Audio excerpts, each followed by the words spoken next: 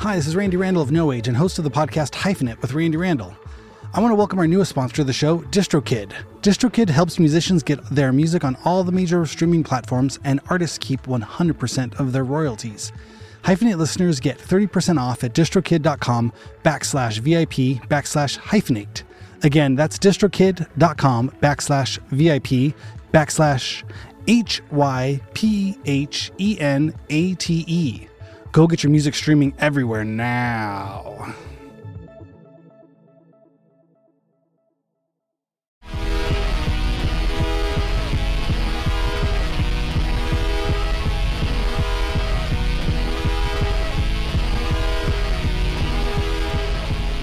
Dogs barking. Dun-dun-dun-dun-dun-dun. Dogs barking. Do I need glasses? Maybe I don't need glasses. Okay. I'm going to take my glasses off. I probably don't need them here. All right. Not that anybody will ever see this footage. Hopefully. Yeah. Okay, we are recording. Hello. Okay. Hey. hey, everybody. Hey.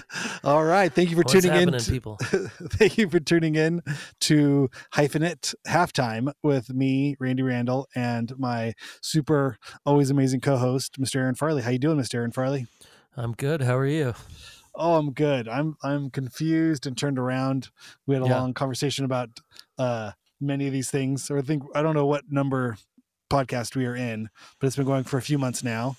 And I think I'm going to guess that this is the 5th halftime, maybe. Okay.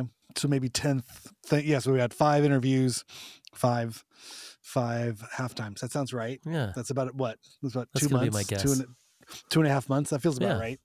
Yeah. This is, and this episode is coming out is John Herndon. And it is coming out on October 26th. If you're listening to this is the week of October 26th. Awesome. Almost Halloween.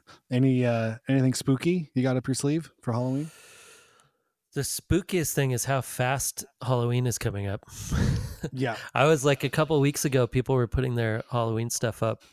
Like we got, our neighbor across the street got one of those huge, the 12-foot skeletons or whatever. Mm-hmm. And it went up, and I'm like, isn't it a little early for that? Especially in California, it's still like it's 100 degrees. 80. Yeah. I mean, I guess we're up in the mountains. It's 80. Yeah. and then all of a sudden I looked and I'm like, wait, Halloween is almost like next. I mean, by the time this comes out, Halloween will be like 5 days away. Yeah. No, I know. This will be after Halloween, actually. This one. I think, because 2 weeks from now, right? Or are we supposed to be giving up the days of how? I don't even know. I don't even know how this works. We'll keep it vague. I was trying my best to dial it into a time. Yeah. Maybe we'll go back to keeping it vague. Yeah. Well, it's fall. 2023. I could say that with confidence. Yes, this is October, but it could be any year. Or it could even be November. Yeah, could be November. I don't know. You have to write us at hyphenate halftime at gmail.com and tell us what day it is when you're hearing this, because we will be confused. Yeah, just tell us what day it is. That's all we need to know. That's the only information we need. If anybody could just write in just daily, let me know what day it is. That would be so much more helpful for me. If I had a daily email telling me this is the date today, like, oh, cool. Right. Thanks. Yeah, I've never been super into Halloween, but I've always participated. But I don't know. It's not one of my. Where does that come from, you think? I don't know. Well, as a kid, I did not like people dressed in masks. So, but I don't know even where that came from. But it became a thing for a while. I didn't really like scary movies. I like people dressed in masks. So I guess that's probably where it came from. So whatever that is. That'd be a big part of not liking Halloween. I mean, inherently masks are scary, but I think there's the child kind of thing where you jump in like, ooh, I have a mask on. I can go scare my parents. Right. I don't like the color orange. No, just kidding. Pumpkins. Pumpkins aren't really my thing. I don't like falling leaves. Yeah, I don't know where it comes from. It's not a big candy person. I don't know. The candy thing. Halloween might not be my thing. Yeah. Right. They like the candy. Yeah, it's funny. Yeah, Shan said she doesn't like pumpkin spice things. I'm a big flavor person. Ooh, I like all kinds of flavor things. I'm excited when all the pumpkin spiced flavor things. I go crazy for it. And I'll just buy all of them. It does start. It really is. It's like the first time in a while. It's like the first time of the year that things really change. Like all the flavors of everything changes, the smells of everything, like the food, the type of food that people eat. Yep. All of a sudden you're like eating more hearty things, getting ready, putting on those pounds for the winter, just in case. Yeah, I think I remember talking to somebody, I don't know, I was probably shopping at some department store, and it was like, oh yeah, well, the decorations go up for Halloween, and they're like, it's just a race. So as soon as you start seeing pumpkins, it's New Year's. It just goes, it's like from Halloween, but once the Halloween stuff goes up, then it's Thanksgiving for a blink, then Christmas goes pretty hard, and then it's New Year's. So it's just sort of that run of like themed events and stuff, especially when you have kids. There's just all the different activities and things. It just from now, once you see the pumpkin, just go ahead and start getting used to writing the next year on your whatever you write, 2024. It's like right. And this is the year's over. And this is the moment when kids are like, you know what I want for Christmas? Like, this is when they start thinking about it. See? And every single day you're like getting the Christmas, the potential Christmas list. Oh yeah. It starts. Yeah. It has whatever crazy things of like, especially when they get older, it starts to get to like, this is Towns the other day. He's like, Dad, so he's 12.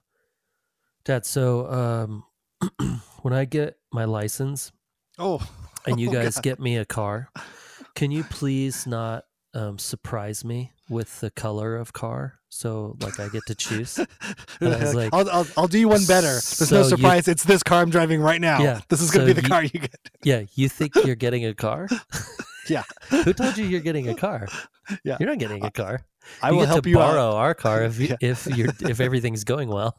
I will help you out. There will be no surprise to this. I will tell you right now. You have 4 years warning. You will not be getting a car. Yeah. If you drive any car, it will be the one that you are driving in currently right now. Yeah. I'm way ahead of you. It will be this car with 50,000 more miles on it. Yeah, exactly. Yeah. At the least. I hope you like this one. It's going to be a lot shittier with some more dents on it and won't run as good. Yeah. And guess who gets a new car? Yeah. I do. Yeah. It's the exact get a new car. Yeah, it's the exact worst version of this car you're in right now. Yep. No surprises. There you go. You have plenty of time. You've been warned. Yeah. That's amazing. Yeah, no, I got a request for a 3D printer. And I'm like, for Ryder? For Ryder. Yeah, he's 9. He'll be 10. But I just have to imagine the disappointment level on a gift like that is so steep from the excitement from when you open it up, like, wow. And then how does this work? Like, I don't know. What am I going to print? Like, I don't know. You can make a box. You can make I made a plastic cube from buying it for about 6 hours. Maybe you have some excitement, and then it just goes like on the top shelf of the closet and never gets looked at ever again. Yeah. How long does this take? Oh my God. We did the Oculus, the glasses to play video games with, the virtual reality glasses last year, and he was excited and he was pissed because it was expensive. We kind of just went in on the one gift sort of thing, where the younger brother with Wilson's, still just 4, he gets lots of little things, a $20 thing, a $30 thing, a $40 thing, a big video game, it's $400. You get the one thing. That's it. That's a console. There's no one else. I think that there's a charger that came with it. That's it. Those are your 2 boxes you get. But yeah, so he was happy, but also there was that moment. I think that's just part of growing up, right? And then you realize like, oh, I'm not getting tons of little toys. Like we didn't buy you any toy cars, anything. You got the one big thing. We were happy to help you out with that. But we could have taken it apart and we could have wrapped all the different pieces up. Yes. Yeah. Like maybe that's better. Yeah. Next time, if we get him the 3D printer, we'll 3D print a bunch of small little dumb things ahead of time the night before, and we'll wrap all those up. And here is the instructions. Yeah. Whoa, cool. This is a cool book. Oh man. Okay, so John Herndon last week. Yeah. How awesome is he? He's great, right? Yeah, it's amazing. So I've met John once when you played with him. Oh yeah, in Long Beach. No, at no. Zebulon. Oh yeah, yeah, that was fun. Yeah, super fun. But I had never met him before. I obviously know Tortoise and know the music, and maybe I had listened to his solo. I think I'd listened to his solo. Like a great song. album on Arthur King. He had an awesome. Yes, that one. Grape Dope record. Yep. Yeah. And then I think he did something with Travis. Oh my God, what am I? Millard. Yeah, Travis Millard. Yep. And so I'm, very familiar. But then when I met him, he's like totally a different guy than I thought he was going to be. And he was kind of quiet. And we were meeting under circumstances of him like setting up. And he was also setting up all that electronic stuff. So there's like 1,000 chords, this like huge pile of chords everywhere. And then he's just kind of a little quiet. I don't know. And I just remember asking him some question. It was a very short answer. And I was like, oh, wait, does he hate me? Does he? Maybe I'll just let him be on his way and get it. And just not really knowing. And so then cut to listening to the interview. I'm like, oh, he's like a super talkative, crazy, like he has so many crazy stories and he's just a little bit like kind of quiet and funny. And I was like, then I went back to my previous thing. I was like, oh, he was just being kind of quiet, made a little joke, and then was like, okay, I got to set up. We're good. Yeah. So it's awesome to hear him, like his laugh is so funny when you're talking to him, and he has like super high pitched laugh and it just keeps laughing. It's so good. Yeah, it's fun. It's fun. It's been fun over the years getting to know him because he's definitely a big nerd and he does not take himself too seriously. But I feel like, he's often probably approached with great reserve or with reverence from other music nerds. I think they're just his musical output, I think, is held in such high regard as it should be. And so I'm sure he's probably tripped out by that too in some ways of, being kind of a goofball and everybody coming up and like, oh, like, kind of bowing down before him or being very, very, respectful. I'm sure it probably fries his brain a little bit of not sure what to do. I'm sure. Because it seems like he is, I guess that was what was cool about the interview was hearing his kind of funny, goofy, weird side, and then realizing that like, oh, that's him. But then the artwork and the music is taken very seriously, but in a loose, fun way. But everything was very like talking about the instruments and talking about the different, the ways he makes music or thinks about art and all of that seemed very loose, but also very pointed. Like when he said that he was going to, that he just told everybody he was a drummer before he had ever played drums or anything. Yeah. And he was like, no, I'm a drummer. I was like, when he was a little kid, when he was 10 or something. I was like, oh, what do you do? I'm a drummer. But he'd never played drums. He'd never touched drums. He'd never even tried or anything, but he just knew he was going to be a drummer. I thought that was really, seemed very telling. I mean, he said he was just like, yeah, I knew it was going to happen. But it's amazing. But no, like he had gone to like the Rolling Stones, seen the Rolling Stones as a kid, or he was a big fan of the Who, but just was like, yeah, I'm going to be a drummer. Yeah. I think that's amazing. He called a shot. He's like, yep, that's me. That's right. Yeah. I mean, honestly, it's a funny thing. I mean, I don't know where you stand with this or how this fits in with your life story, but I've felt very privileged for many reasons over the course of my life. But one of the things I've felt very privileged about is knowing what I love to do. Like knowing I love to play music, specifically playing guitar, like and being very confident about that and understanding like, oh, this brings me so much joy and so much happiness. If I could just do this, I will be very happy for the rest of my life. Yeah. I feel like it was clear. It was no question. no questions about it. Like, obviously, I love other things too, but that was the thing. I was like, oh, this is my path. And it was just having a clear idea of like what my passion is and where my heart lays with that, and just something this makes me so happy to do a thing. And I've talked to other people, and I was like, I don't really know what I want to do. And over the years, I've kind of understood like that would really fuck my head up. Yeah. I mean, it's one thing to be, I like being eclectic. I'm enjoying, the podcast. I'm enjoying, I like film and art and movies and lots of other things as well. But in terms of one thing, like, oh yeah, no, I want to just do this. Like, but it has to be really tough to wonder, like, to get to a point in your life and like, maybe I'm into ski-doos or jet skiing, right. And to be searching, I think always would seem, I don't know. Or just to confusing. not even to have a thing, I think is tough too. Yeah. And I agree too, because there's, I mean, I guess I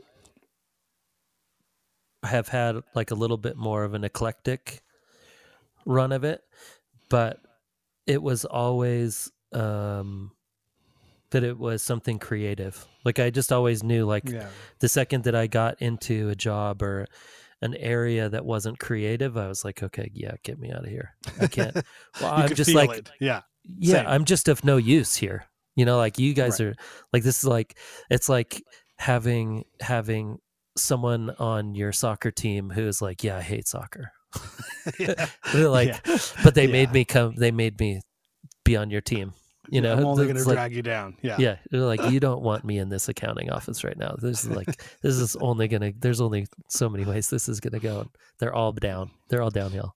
Yeah, absolutely. Yeah. No, and I feel like, I always did other stuff for money and, hustle for other things. But definitely the feeling of like, I think this is a good question. I'll ask you, what was one of your worst jobs that you knew this? Was there a specific job you remember like, oh yeah, this is not me?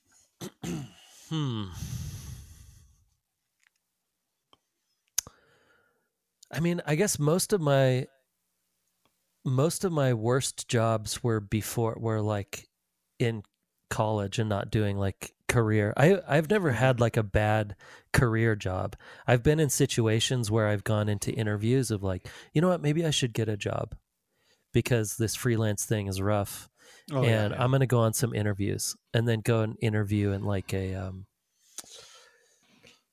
a department, like a music video department where it's like a production company, but you would be on the production side of things, like kind of paper pushing, kind of finding people permits, and hiring people and stuff. And I'm like, oh, wait, this is what a job is like?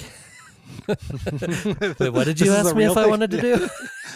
What did you ask me if I've done before? No, I've never. Why would? Oh, okay. No, this is not for me. I'm sorry. Yeah, one interview I sat in, and again, I've been pretty lucky because even those times where I'm like, I'm going to go get a job, and I put together a resume, go out on a couple job interviews, and I'm like, and still shooting photos on, I'm still like shooting, and then some job would come up or 2 or 3 jobs would come up and I'd be good for like 5 months. I'd be like, okay, I'll start this up in a couple months, and then had a good run of work for a while where I didn't have to go back in and do interviews. But the one interview that I did have that I remember that was like horrible, sat in, the guy came in, he had been like up all night maybe, and then they were producing a music video. He came in, sat down, and was like, all right. He's like sweating. He's okay. Who are you? And I gave him my thing. Oh, you're friends with so. Okay, cool. So why do you want to do this job? And I'm like, well, okay, yeah. Who are your favorite blah, blah, blah? Give me your favorite list. And I had some people, and then just instantly went, oh, I'm not ready for this interview, am I? I thought we were going to have a conversation about some stuff and some creativity.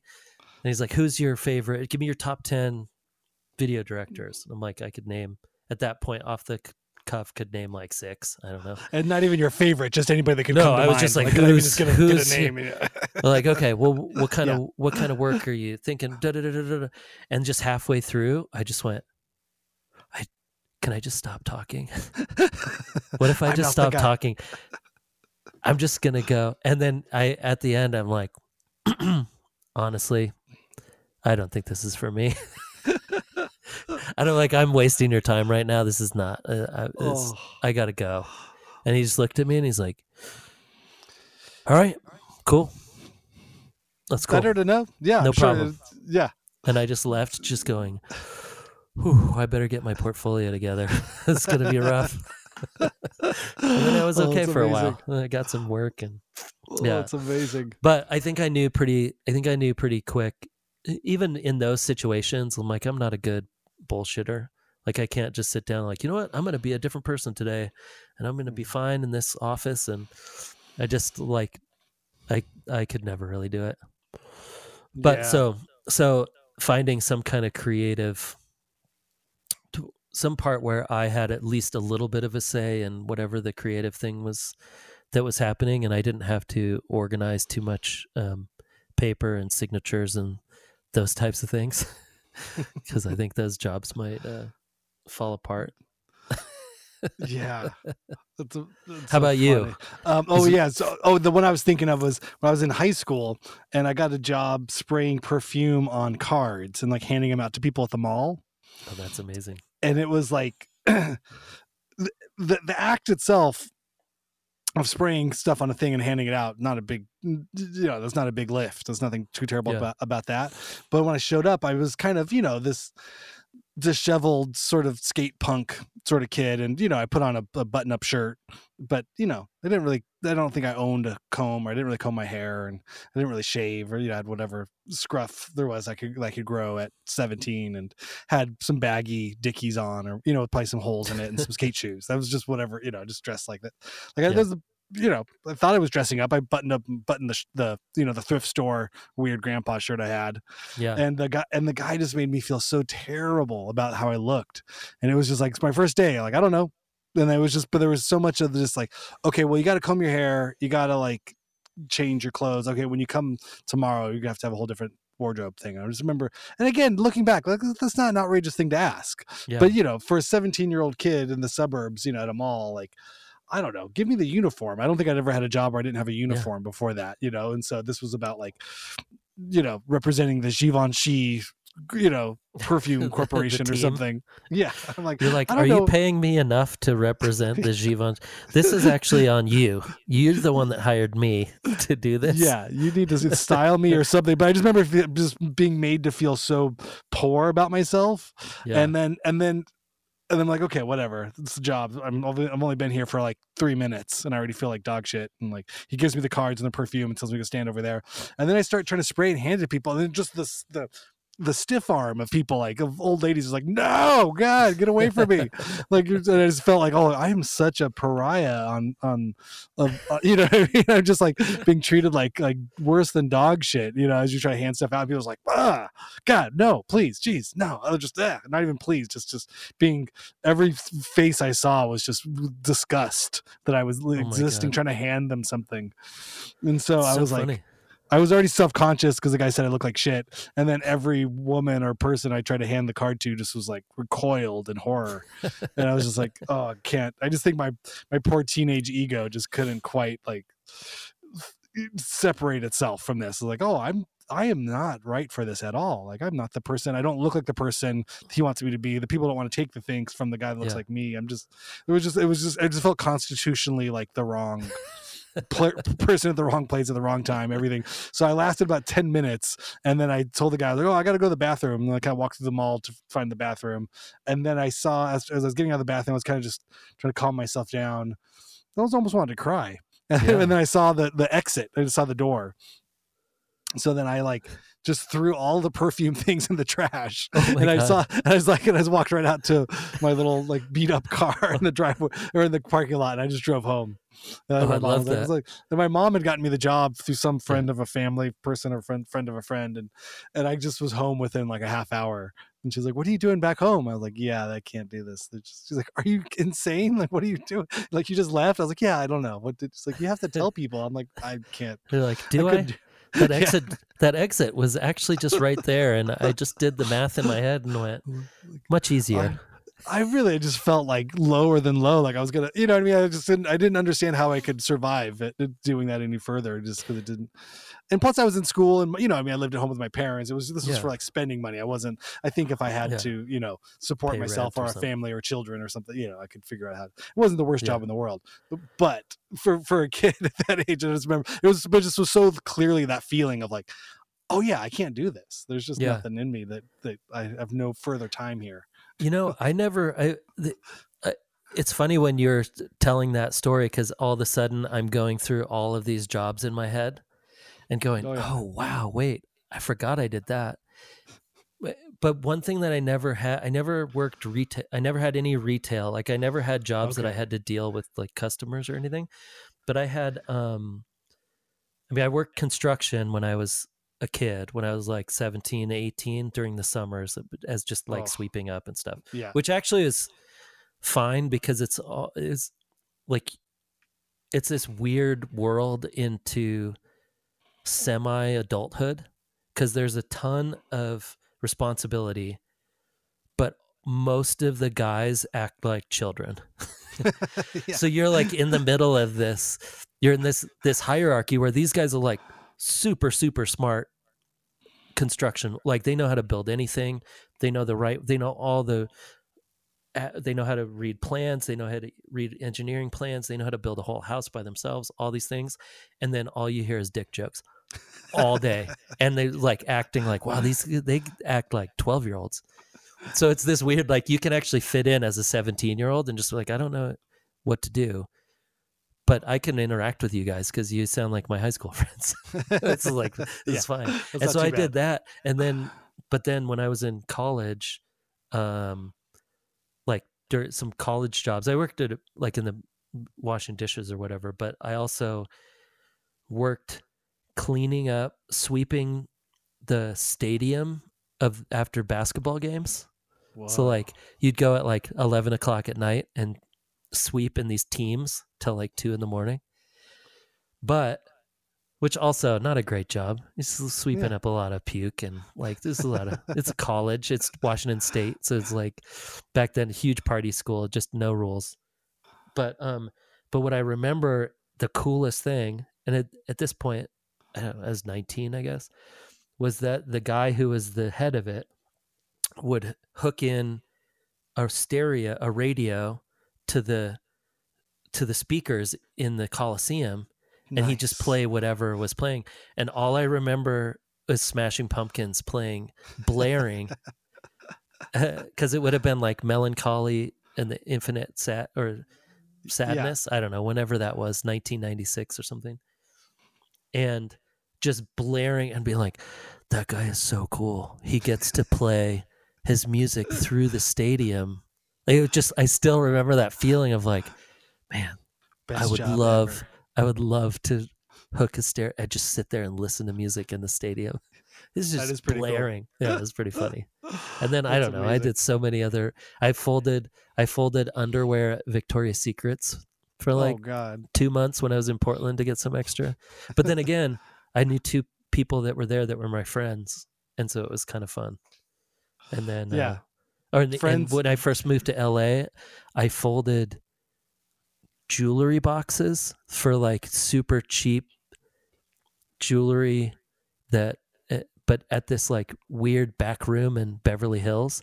And I used to have to take the bus from Hollywood or Echo Park, maybe even, to Beverly Hills, and then we'd work for like 5 hours and then take the bus all the way back. And we get paid per box. You got paid $1 a box, I think. So you'd fold all these little boxes. But we'd sit in this big round table and there were like 10 people. The main guy that was running it was also a music manager, and he managed a bunch of rappers from like Inglewood and that whole area. And so he would get all of his rappers 2 full jewelry boxes too. And they had this whole side hustle. So that's what they would all do, that on the side to make a little bit of extra money. And then they'd all like talk business and talk shit and talk like, and two of the guys were like on a song on like the Death Row compilation. And like, so then I was just sitting there going, wow, how did I get, and at that point I'd been in LA for a year. So I'm like, LA is maybe the greatest place that ever existed. I'm like working in this jewelry box place, and this guy's like trying to get on a song with Snoop. And this guy's like, yeah, I'm trying to, you know, I got my cousin knows Daz, and, you know, it's just like these conversations. I'm like, this is insane. I love this. I'm gonna pay. I would walk out of there with like, I think they paid us in cash too. You'd walk out of there with like $38 because you did. No, it wasn't even $1 a box.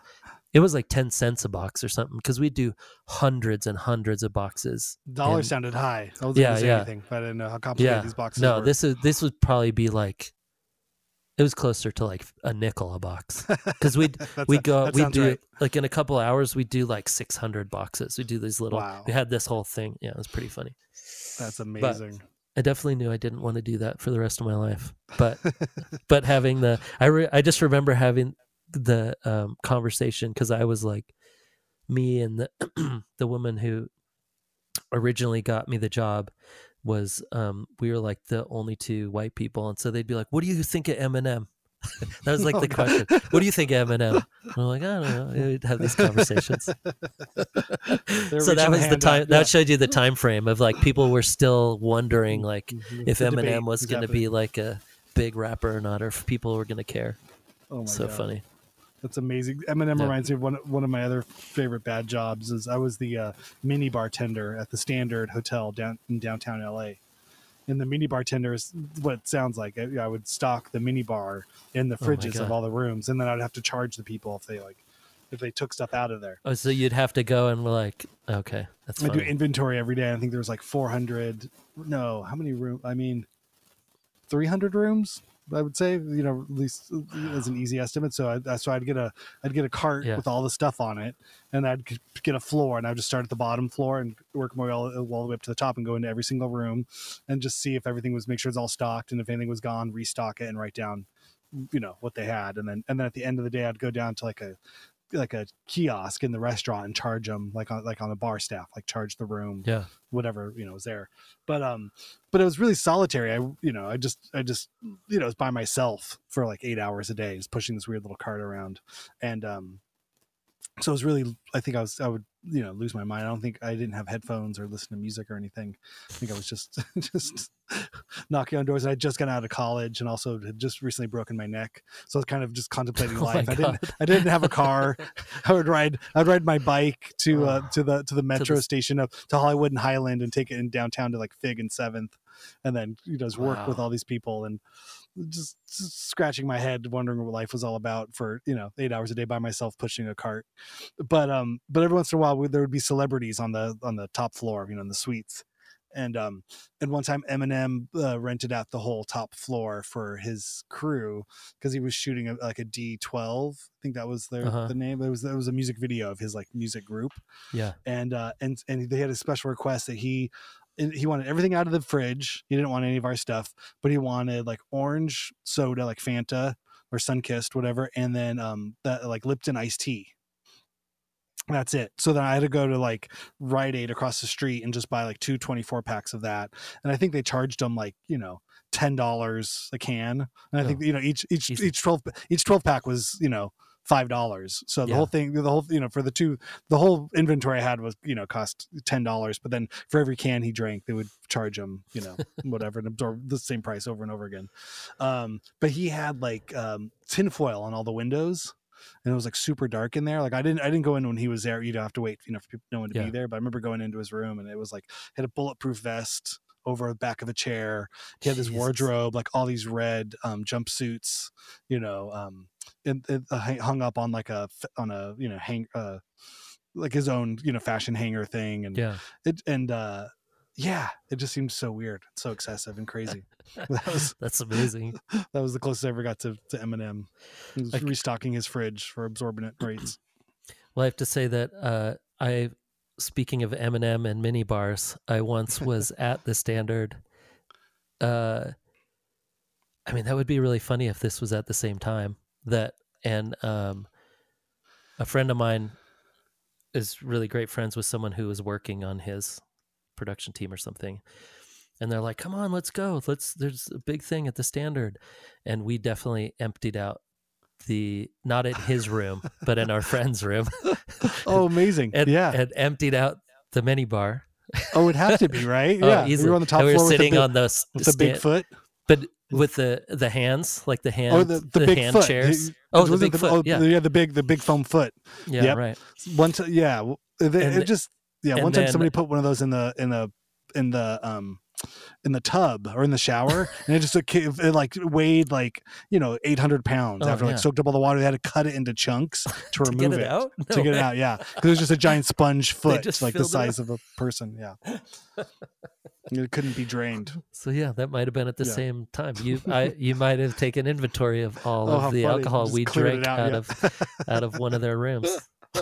That's amazing, right? Like it's so funny, like our worlds collide, just passing sliding doors. Like, oh yeah, you're the guy partying in the room, I'm the guy cleaning the room, or oh my god, doing the stock. Oh, that is hilarious. Oh my god. Okay, we should get back to John Herndon. Speaking of random celebrity jobs or jobs he almost had, I was shocked to hear that he had auditioned for the Red Hot Chili Peppers. Yeah. Do you remember that part of the interview? Yeah. I was just kind of re-listening to it, and it was amazing. He has so many times in his life where it's like some little tiny random thing happens and it turns into a big thing. I know, that was one of them. Like, what was the story again? His friend was... So I had heard from John Stainer, the drummer in Helmet and what's the band now? Battles. Yeah. I was talking to John and he had told me, because I think we were just talking about drummers or different things, and he had said, he's like, oh yeah, Herndon, like auditioned for Red Hot Chili Peppers. And I'm like, what? That sounded insane. I just like just a world I could not imagine, how much cooler of a band they would be if Herndon was there. Just what a different band it would be. Just such a different band. Yeah.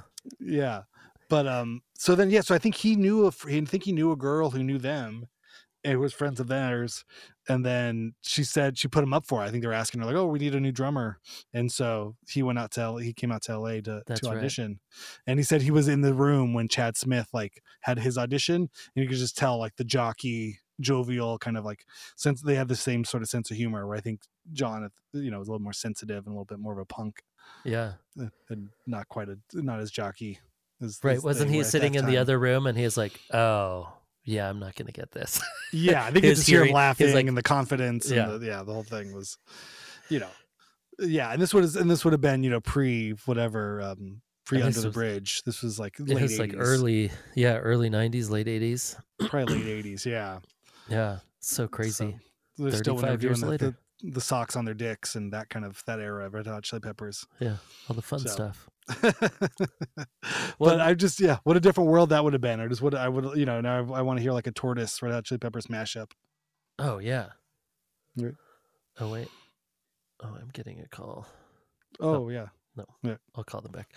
Maybe it's Flea calling you to tell you. Flea, hey, listen, man. We've had this discussion within the band many times, and we've still decided that Chad Smith is the correct drummer for Red Hot Chili Peppers. Yes.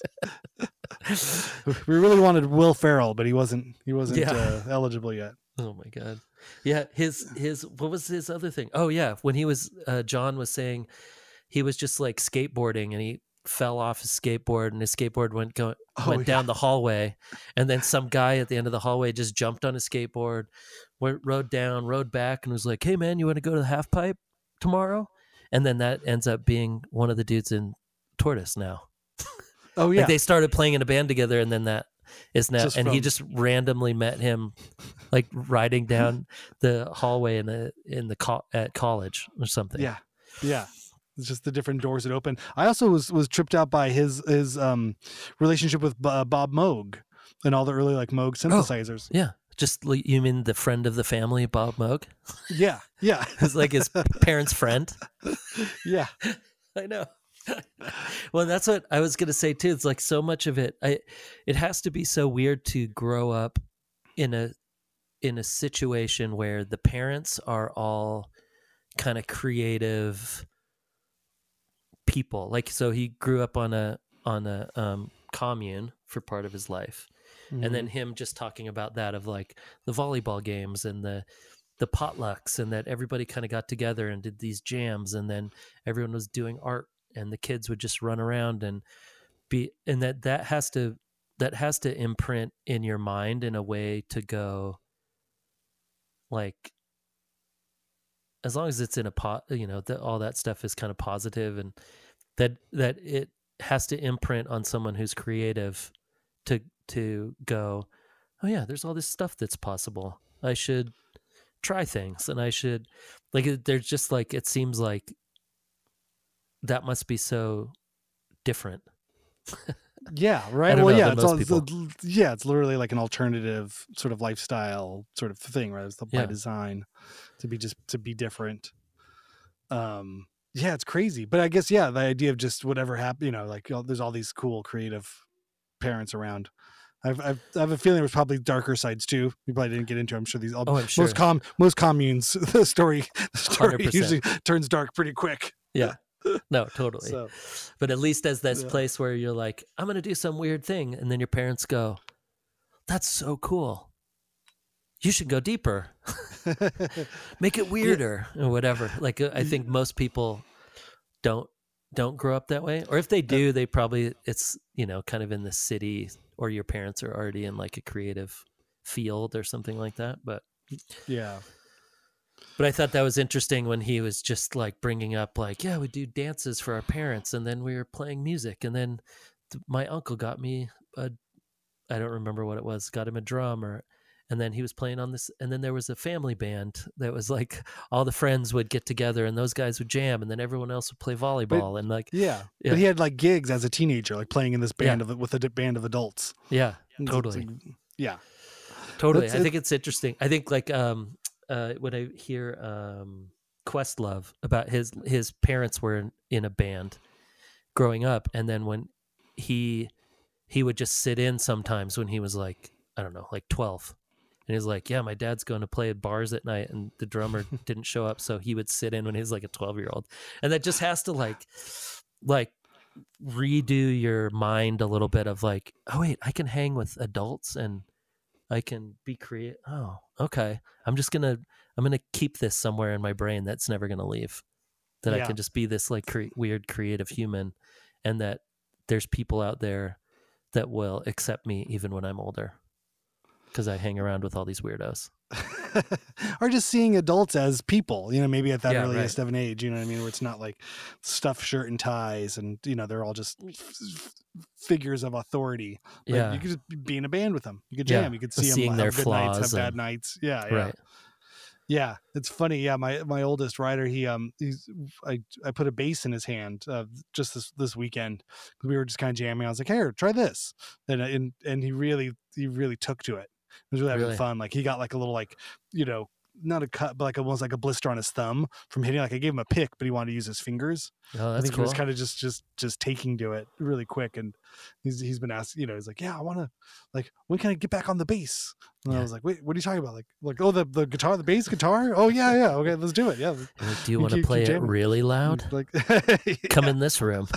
Let's go. It's but it's just so fun. We just put, it's like, I don't know which way I don't know where his life's gonna go. He's been playing trombone and really digging that. But I was like, that's awesome. Try something like this. See what you think. But again, I could see a world where in the next, if he really likes it and he keeps playing it, like, let's go play shows. Let's go jam. Totally. I mean, Lila just started picking up the guitar again like 6 months ago, but just because she's gotten really into music, and like, she's making playlists and does all this stuff, and she's getting really into like music and bands, and then she got like the guitar tuning app, and it actually has like chords on it, so you can just search bands on the app and it'll bring it up and it'll show you all the chords, and then you can play along with it, and it hears you playing, through the phone. And so it doesn't advance the song up until you hit all the chords. So it's like, if it's like C, E, it'll hear you playing it. And then once you get to the last line, it'll move up the phone for you. So you don't have to move up the phone up. That's incredible. And she was in there. I'm like, wait, what are you, is that a Radiohead song? She's like, yeah, I'm just learning some music. I'm like, well, how are you doing it? She's like, the app. Like I'm an idiot. Yeah. I'm like, do you know how hard it used to be to try to figure a song out? You couldn't do it. You had to go buy like the sheet music or whatever. Yeah, buy Guitar Player magazine and learn the whatever. The riffs and hit riffs or whatever. Deep Purple songs in the back of it. You'd get 4 randomized songs. It'd be like Aerosmith, Eve 6, Deep Purple. Yeah, all the hits. Yeah. Oh my God, I still get those magazines. I'm still a subscriber. Amazing. It's so random. Oh wait, congratulations on being on the top guitar list of Rolling Stone, by the way. Can I tell you? What number were you? It was all fake. Oh, okay. I photoshopped that. That's amazing. Because I was like, oh. It made sense to me though. I put it down low at like 197 or something of like the top 200. I was like, yeah, I would definitely be at the end of the list. I was laughing at it and I was like, oh, I could just make one, and I put it up, but I didn't really set up the joke. And then I was like, oh, I just have to take this down. This is getting, because people were writing me like, congratulations, whoa, that's awesome. But it also felt like a kind of a thing of like, nobody's actually reading Rolling Stone or going to this website. Everyone's I just kept seeing people post pictures of either themselves or other people, like, well, look who's at number so and so, look who's at this number, look who's at that number. And part of me was like, I probably could just Photoshop this and put that up there, and it would just become fact, right? Yeah, like just pass it around. I'll put it on your Wikipedia page. Yeah. It felt like such a weird thing. It was so easily like you could just mock it up, Yeah. Yeah. Well, then it was just like, I believed it, and I took the bait. I was like, he's that low? Come on, you got to put him up. He's got to be like 50 higher than that. I almost got me to look at the real list to just see who was I stepping on. I don't know which person I was taking over their spot. It's probably Wes Borland from. Oh, he'd be way further up there. I mean, it's just any of those lists are always so arbitrary, and it's probably more to do with publicists and whatever else. Whose record companies buying. Well, but that's what I was thinking. I was like, all you have to do is get like 3 or 4 people who are doing the list, and they're like, yeah, but what about those first 3 No Age records? And I'm like, oh yeah, wait, hold on, let's think about this. Yeah, he's up there. You could put the power of positive thinking. You just put it out there. It's like, 100%. Whatever point that becomes a consideration. I think it has so much more to do with just I don't know what those lists are so arbitrary, and that number is so huge. Or was like 250 guitar players. Yeah. Like that's an insane number so high to have any kind of relevance to anything. Like just pick, like you could just whatever the top 250 best selling bands, and just pull a guitar player from each one of those. Yep. You know what I mean? It's not. It seemed like, but it's also like so random. Like, oh yeah, I'm number. But anything outside of the top 10 is sort of just like, okay, now you're really running out of things you're padding your paper with, or you're really padding this thing out with. And so it seems so arbitrary. So I was laughing at it, and I was like, oh, this is going to get weird. So I think you should just agree with it every time someone's like, congratulations, like, thanks, man. Yeah. Hey, it was a real honor. I was super surprised, but it makes sense. Yeah. All right. I actually do have to go. Sorry. Oh, no. All good. Yeah. This is really fun. I appreciate it. Thanks for jumping on. John Herndon, that was awesome. Such a good interview. I love it. Yeah, that was really fun. Thanks. We got another good one coming up next week, and then we'll talk about that one the week after. Yeah. And we'll just keep doing this. Awesome, man. It's been so fun. Super cool. All right. Well, I hope you had a good Halloween. I hope everybody out there is getting ready for a happy Thanksgiving or whatever timely thing. Happy Arbor Day and Labor Day. Yes. Happy Christmas. Merry New Year. All of that stuff. We're almost there. Yeah. All right, man. I'll see you later. All right. Thanks, Randy. See you later.